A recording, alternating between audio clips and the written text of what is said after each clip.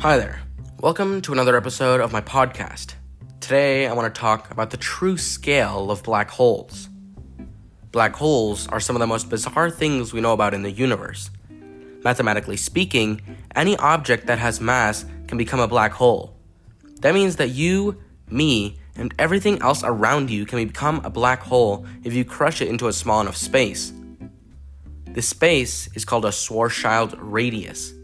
If you condense all the matter of any object into its Schwarzschild radius, the object will become so unimaginably dense that nothing can escape its gravitational pull, not even light. If you want to turn yourself into a black hole, you need to find a way to condense all the matter that makes up your body into 1/60th of a grain of sand. Let's take something random, like a Boeing 777 jet, for instance.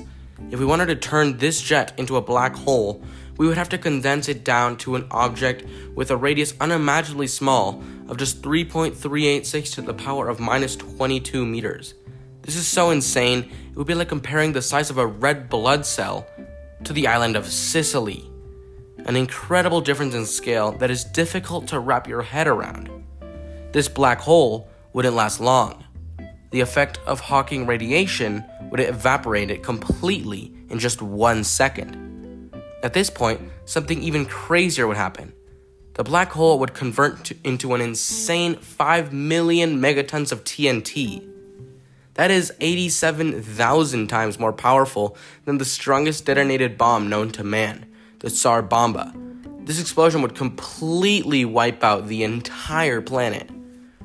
But let's say for a minute that we wanted to turn planet Earth into a black hole.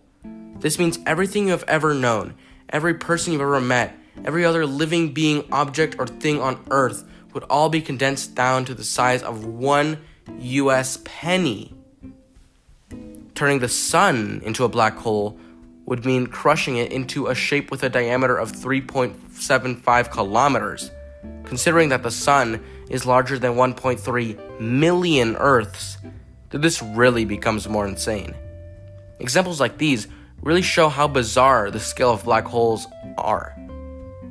These black holes can then consume other celestial objects like planets, space dust, rocks, and even entire stars and other black holes. This makes them larger and more powerful. One black hole that is known is XTW J1650-500. This one is believed to be the smallest black hole discovered at the moment. It has a radius the size of 12 kilometers, which makes it a little larger than the island of Manhattan, but it contains the mass of somewhere between 5 to 10 suns inside of it. And this one is the smallest one. Another black hole, which is a lot larger, is GCIRS 13e, which is roughly the size of the entire continent of Europe and contains the mass of approximately 1,300 suns inside of it.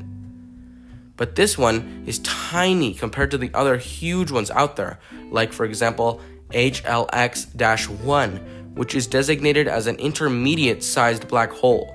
It has a radius of 295,300 kilometers, so it's about as wide as 4 Jupiters placed side by side, and it contains the mind-boggling mass of 100,000 suns, or around 130 billion Earths.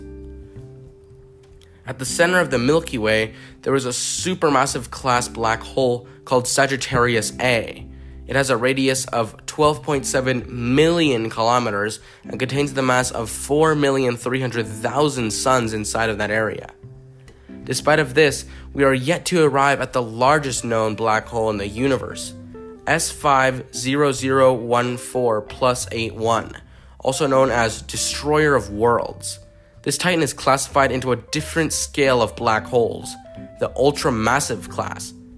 Its radius is 1,600 AUs, or astronomical units, which is equivalent to 149,597,871 kilometers, or the distance between the sun and the Earth. This black hole contains the mass of 40 billion suns. Let that sink in for a moment. You have the sun, which is unimaginably larger than anything on the human scale, and then multiply that by 40 billion. It is just a mind-boggling amount.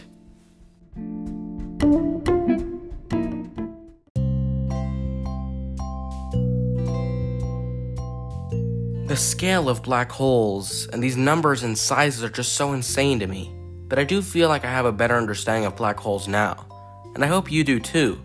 I hope you've enjoyed today's episode. If you enjoy learning about space, let me know by sending me a DM on Instagram. You can find me at Learning About the World podcast. Thank you for listening, and have a great day.